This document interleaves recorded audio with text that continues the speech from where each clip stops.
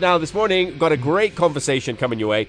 About a week or maybe just over a week ago in the papers, we obviously saw the headlines on a number of the front pages of the dailies, and it was the National Gender and, I'm going to say that again. It was the 2022 Kenya Demographic Health Survey. And in studio with me this morning, I have the Director of Programs, Kenya National Bureau of Statistics, Paul Correa. He is the Director of Programs and Research, National Gender and Equality Commission, and Samuel Wakibi, Lecturer in Demography of Nairobi University. Gentlemen, welcome to Capital FM. Thank you so much. Great to have you with us. We've had a good laugh before we've started, which is good. Right. Yeah, we feel warm. A nice little light moment when I said, if I'm not mistaken, the survey had a lot to do with women, and as one of you pointed out, it's mostly about women, as is most of life. It's Mother Nature. Right? Mother Nature, exactly. And it's great to have you with us because this was obviously a very concerning survey in a number of different areas. I did read the article in, I think it was the Daily Nation that ran it as a front page story, if I'm not mistaken. And there are some concerns, but we're not going to talk about those concerns yet. We're just going to talk a little bit about what the purpose of this survey was. And Paul, I'll start with you. What was the purpose of the survey, and how did it inform the Kenya Gender Equality agenda? Thank you, Farid. Indeed, the Kenya Demographic Health Survey is a very important survey for the state. It's also very important for men and women in our country. The purpose of this study is to provide a very robust, comprehensive data on and provide update estimates on demographic, population, and health indicators that would guide the planning, that would guide the design, the implementation, monitoring and evaluation of various population-related programs at national and county level. And the data was well disaggregated by region or residents, so we have data that is available for rural and urban, as well as some indicators that are available at the county level. And most of the indicators are also, all of the indicators are estimated at the national level.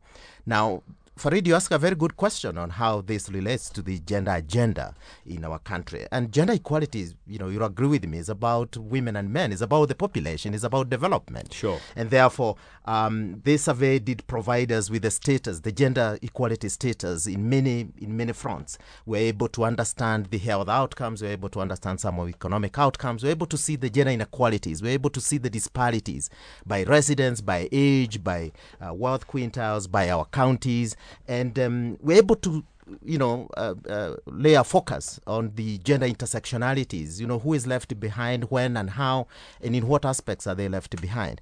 And we're able also to know which are these groups or segments of the population that are suffering, multiple discrimination or, huge deprivation of various services, whether they are health-related services or access to social amenities and, aspects of dignity as well. So it's a very important survey, not only for ourselves, but also at the global level. I also want to say, Farid, that the DHS 2022, it's a survey of its own kind. It's in its own class, because when you look at the magnitude, the scope of it, when you look at the spectrum of the fields and the themes that were covered. 18 chapters, indeed. Yeah, I was going to ask about that. It's very long. Yes, tens and tens of indicators that were measured. This is the second since we had the devolution. The last one was in 2014. So it's such a unique survey, not only for ourselves, but even in Africa. It's one of those studies that we're very proud of. Yeah. I will we'll come back to that. 18 chapters is quite a long publication. Right. But again, I think it's really important to point out that the fact that we're doing this, the fact that we're trying to look for the inequalities, the fact that we're trying to find out why, let's be honest, Africa as a whole, we'll take Kenya as an example, is a patriarchal society. Right. There's no question about that, right? And a lot of the developing countries tend to fall in that category where, actually globally, we live in a patriarchal world. But the fact that we're doing a survey like this shows that there is a propensity to move the agenda forward and to say, how can we raise the equality levels between men and women? I think that's a wonderful thing to start with there. Right. I'm going to move over to you quickly, Dr. Samuel Wakibi. Is it Dr. Samuel? Yes, Dr. Samuel Wakibi. And ask you a question here, which is, you're a demographic, a lecturer in demography. So what does that actually mean? Well, demography is about population growth, looking at how fast population is growing in a country, And it's not just limited to human beings, though the focus on KDHS is on human population. And when you talk of population change, you're thinking of which are these factors that make our population increase or shrink. Things to do with people's fertility, things to do with that's giving birth. Fertility is actually getting us into this world. There is the issue of migration. Movement will actually increase or reduce the population, as it were, and eventually there is death. Right. So again, getting people out of the equation is death. So demography is about those dynamics, those three changes. How do they, or how are they performing in a country? If, for example, we look at Kenya, something that is very relevant to this discussion, we are talking of, how many children per woman are we getting at the moment? Yeah, and at the same time, how is our movement in and out of the country? And also other people who are coming in. This is very important because you can only plan when you know the number of people whom you are planning for. Let's think of, for example, the children population. If you want to put up schools, you need to know that the children are there, the number of children that you require, the number of children that you have for you to determine the number of classes you're going to put up. Health facilities is the same thing. Wow. Yeah. You have to know how many. For example, let's take maternity, because we talked of women as being the main focus. Maternity wards, how many are you going to put up? If there are no women, maybe very few women in your locality, then you do not need to have so many maternity wards. You'd rather have other wards or wards for other conditions. Sure. So that you can use your resources in a more efficient and effective way. So the basis of planning in terms of, let's talk about health, because we are here, in terms of health infrastructure, we mentioned schooling and classroom size, etc. But the basis of planning within the health infrastructure falls squarely on demographic research. Totally. Without that data, you cannot plan. You will actually find yourself imagining how many people do we have and how many schools should we put up.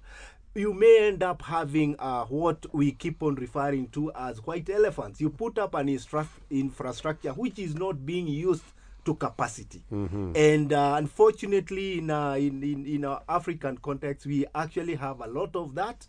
A very big school where you only have, maybe it's at half capacity.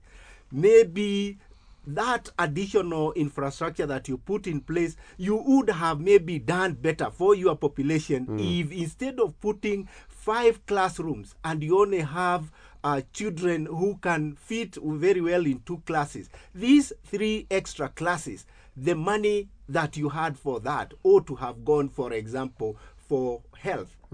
So that's the thing. You really have to have the data for you to do proper planning. Right. So, Paul, you need Samuel in order to do this research. Exactly. Yeah. Yes, we need him. Yes. Yes, because obviously another experts as well. And other experts fields as well covered within the DHS. Yeah, but that is vital information. Let's move on now. So, tell me about some of the findings within the household. So, 2 or 3 very salient findings about the households and populations that you studied doing this survey. Thank you, Farid. Quite a number of findings, but allow me to narrow down to 2 or 3, as you correctly asked. One is, we looked at the living conditions and access, for instance, to electricity. But more interestingly is the reliance of the households to clean fuels and emerging technologies for lighting, cooking, and heating spaces. And you find major disparities here. Overall, 21% of the households relies on such clean fuels compared, if you look at the rural and urban areas, it is higher in urban areas at 53%, and only 5% of the rural areas have access to such forms of energy. Now, when you look at the data disaggregated or estimated at the county level, you find that the reliance of the reliance of households on clean forms of fuel and technologies is high in Nairobi, is high in Kiambu, Kajiado, is lowest in Mandera and Wajir, Tana River, Marsabit, Baringo, West Pokot, and Turkana. Another interesting finding, Farid, is about the percentage of household population that is of age 6 and above that has no education. That is shrinking over time, which is a good thing. Right, so we are headed in the right direction. Oh yes, these are progressive results that we are very proud of, and that tells you the data is quite robust and it's used to provide estimates on where we are at the moment and be able to identify very specific gender gaps that needs to be addressed along the way. For instance, let me give you an example.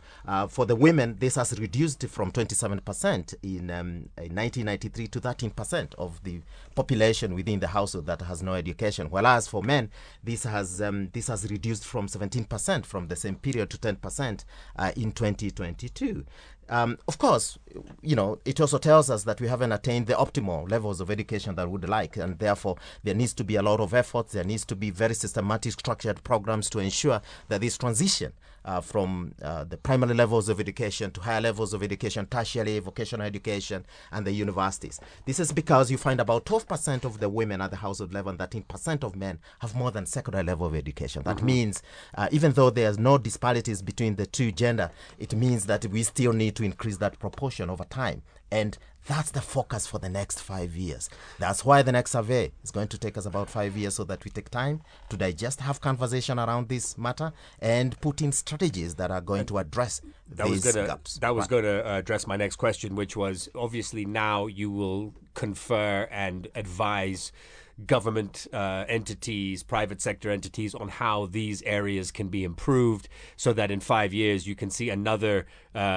decrease in the amount of uneducated women, uneducated men, uneducated children, and so forth. Absolutely, Farid. And more importantly, even the communities themselves. Right. Remember, they're the greatest producers of data, so they should enjoy the greatest and the highest amounts of dividends from this Absolutely, data as well. yeah. Right.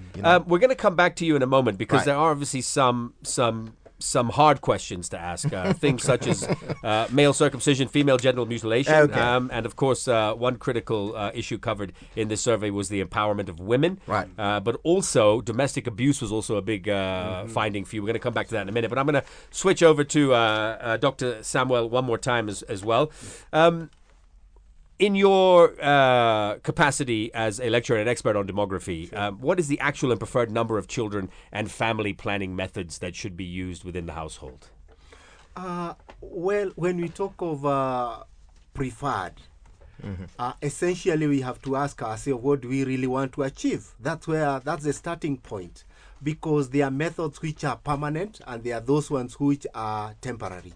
You, for example, want to take a break from having children, then resume later. And there are those ones who want to who've said enough is enough. But maybe just to take you a little bit back, when you look at our population growth and the number of children that we are having, there are those numbers that we talk of, preferred number of children. You find many women in this country prefer around between 3 and 4 children.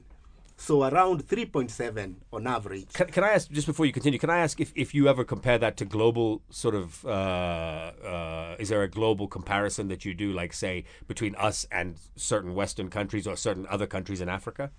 Okay, yes. Research is actually about comparing yourself with equals. And that's the reason why we even have the demographic health survey program, because though we are talking of the survey in Kenya, the program itself covers all developing countries. And we are able to compare ourselves to Uganda, Tanzania, and all these developing countries. And at the same time, we also compare ourselves because with the first world, and the preferred, mainly as a demographer, we would require people to be able to replace themselves. Right. Just have 2 children where you will actually be replacing yourself. If you go below that, you will be shrinking your population. Right. If you go beyond that, you may find yourself going beyond. There will actually be an increase. But to have a balance, we are talking of 2 children. Okay. And for Kenya, we are at 3.4. Okay. So high.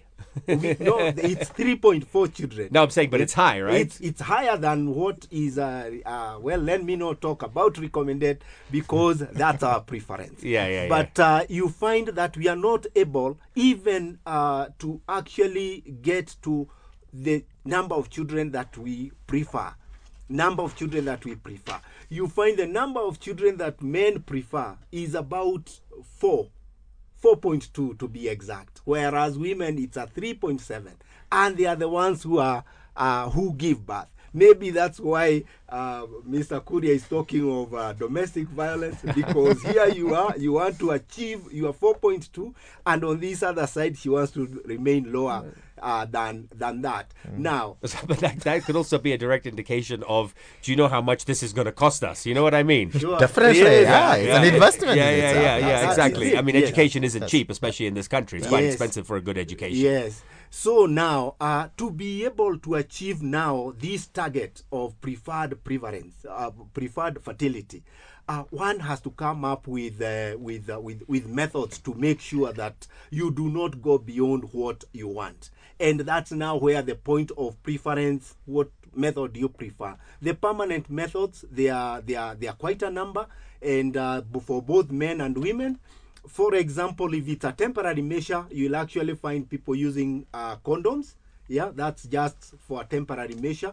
And if it is maybe something that you want to delay for a little bit longer time, there are more permanent, partially permanent methods, which you women actually do apply. If you want it permanent, for men, you can go for vasectomy. That means that is the end of the road. Right. And for women, you can go for tube ligation. Okay. And that would mean you'll not be able to. But surely, maybe this is for you, Paul. Surely you're talking about a preferred within a household.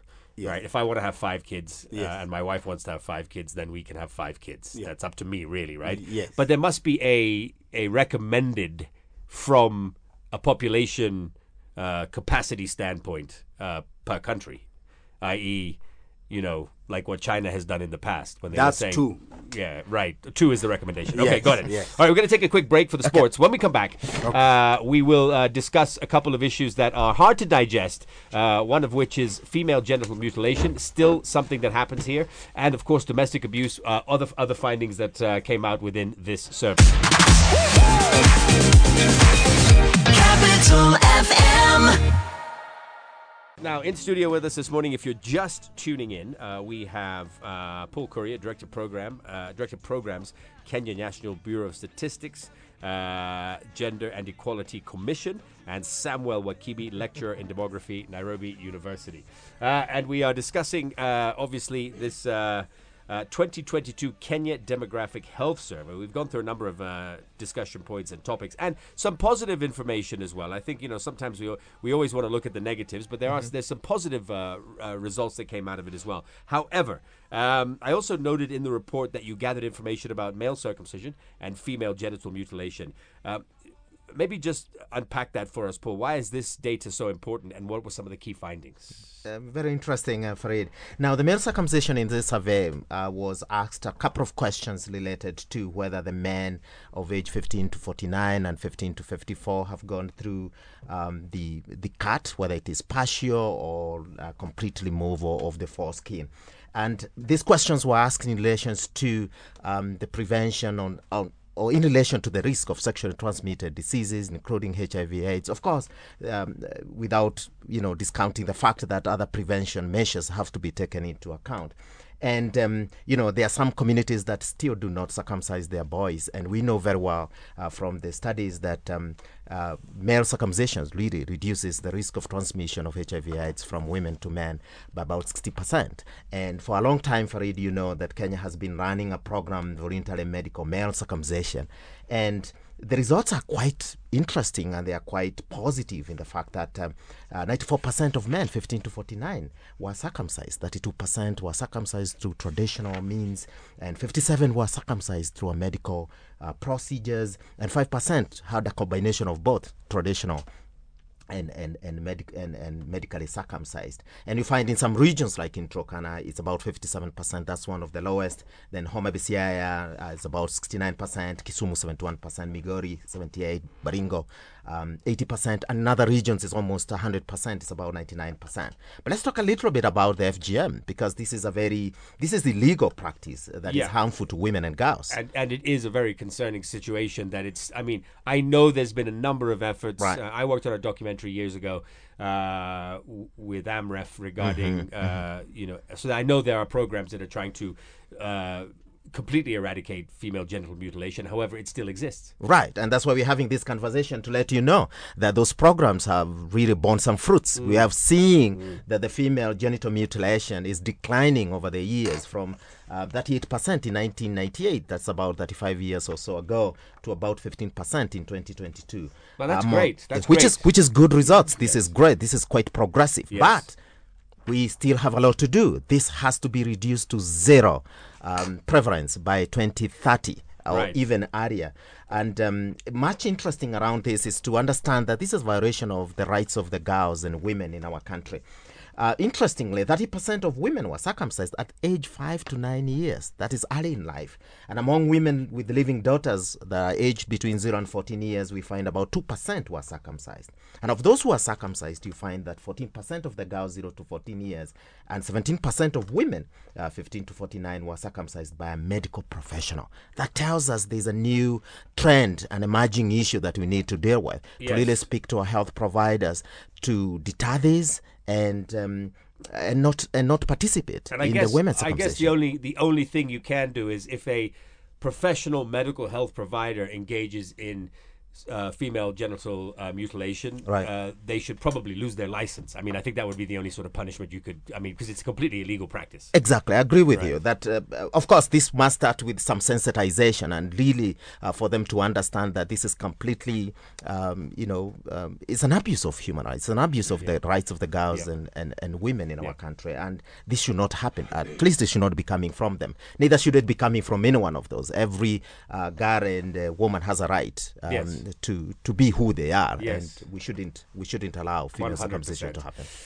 Let's move on to another topic that is obviously of a lot of concern, and I noticed that I read very interesting findings that 43% of women and 35% of men believe that a husband is justified in beating his wife. That's disturbing. I think what's more disturbing that when you say 35% of men, 43% of women think they're justified.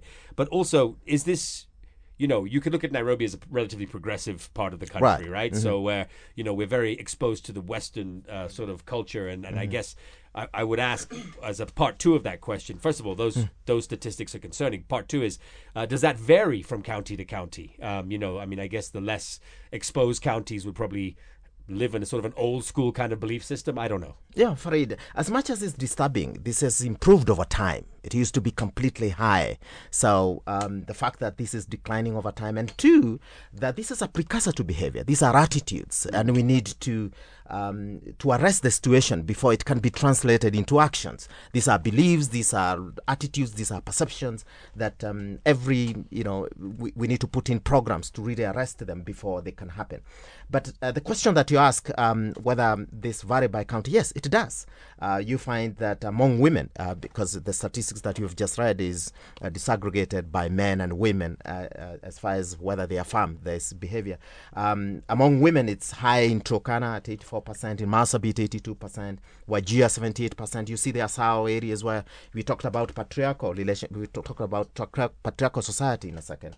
And then among men, it's high in Isiolo as well. Mm-hmm. West Pokot 71% and Madera 70%. Now, but the acceptance of wife beating is also high in rural areas compared to the urban areas. You find among women is about 51% in rural and 40% men. And when you look at the statistics in the urban areas, it's 30% among women and 26% among men.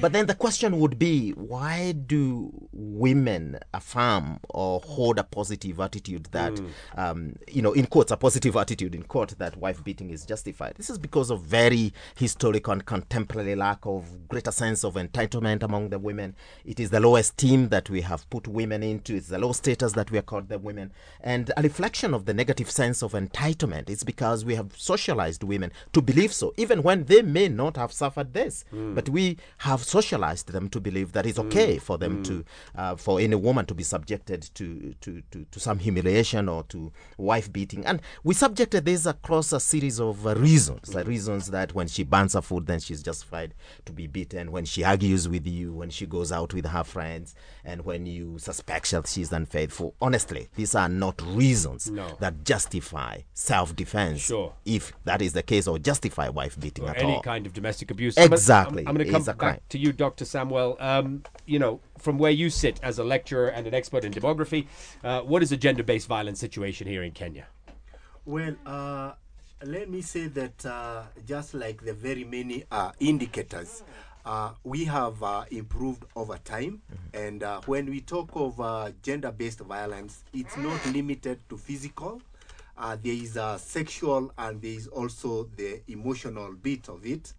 And the actual factors would actually the actual figures will be as high as 28% of women are actually exposed to violence, and this varies by education, people's education. So you can see an element of empowerment that as people get more empowered, because education is an instrument of empowerment, you find fewer and fewer violence is being meted to women who have gone to school as compared to women who are of a lower level of education.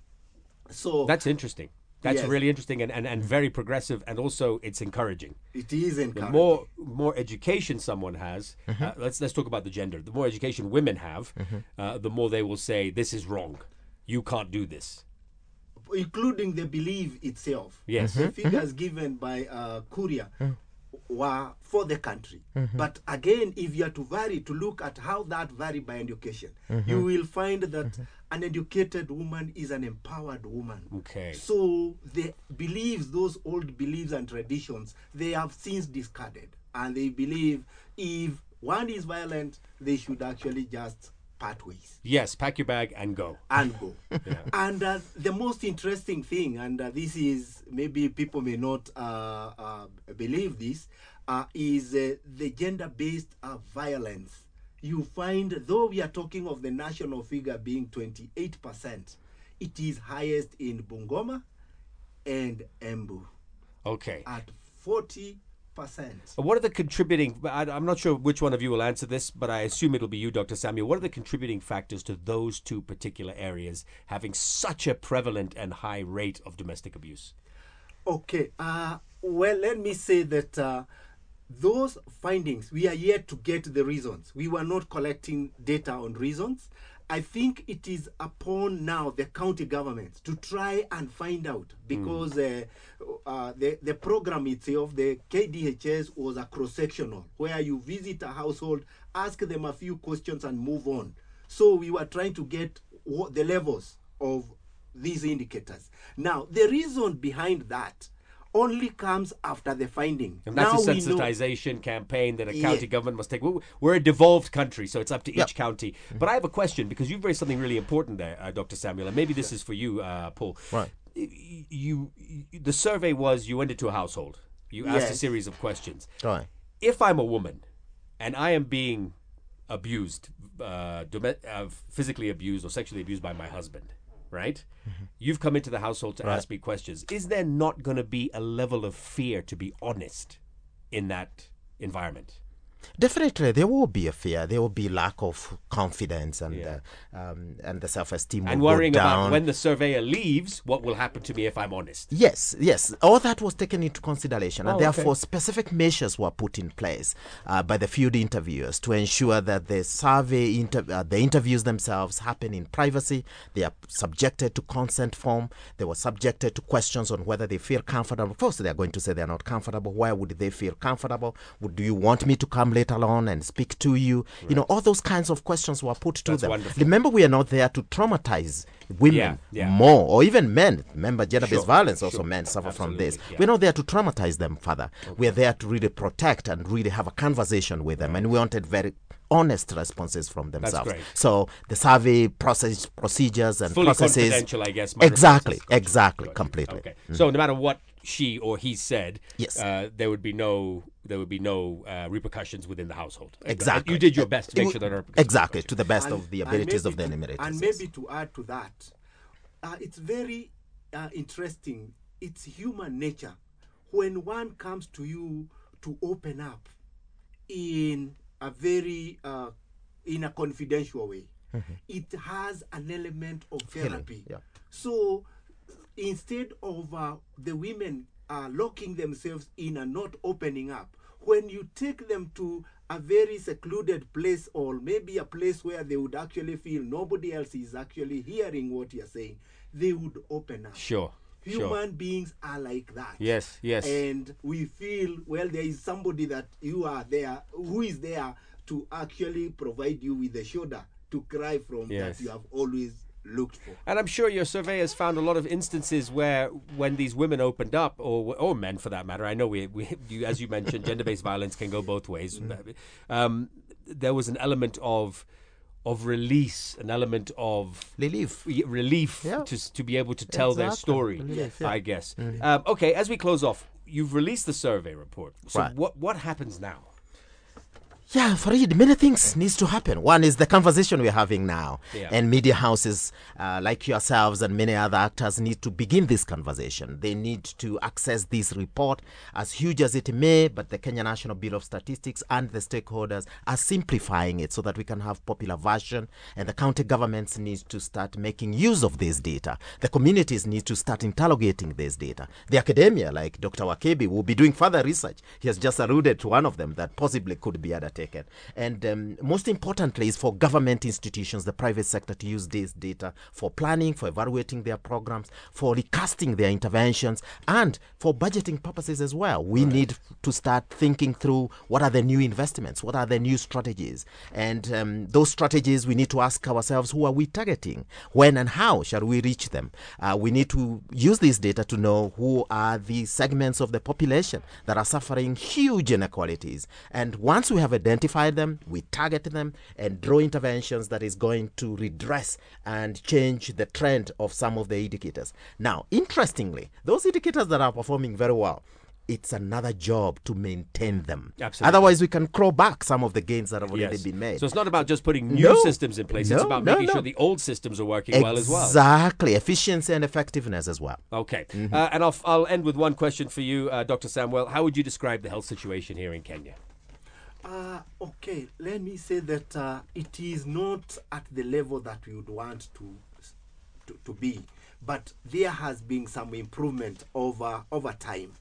When you look, for example, at the percentage of children whose maybe when we talk of underweight, you'll actually find that has been declining over time. Right. And underweight is an indication of poor nutrition for children. I mean, it's an indicator of poverty. It's actually an indicator of poverty. Right. And for women, again, using body mass index, where you look at the woman's weight and height, you find that, for example, women are tending to actually get into the side of overweight. Right. 28% of our women are actually overweight. That's from 20 years up to 49.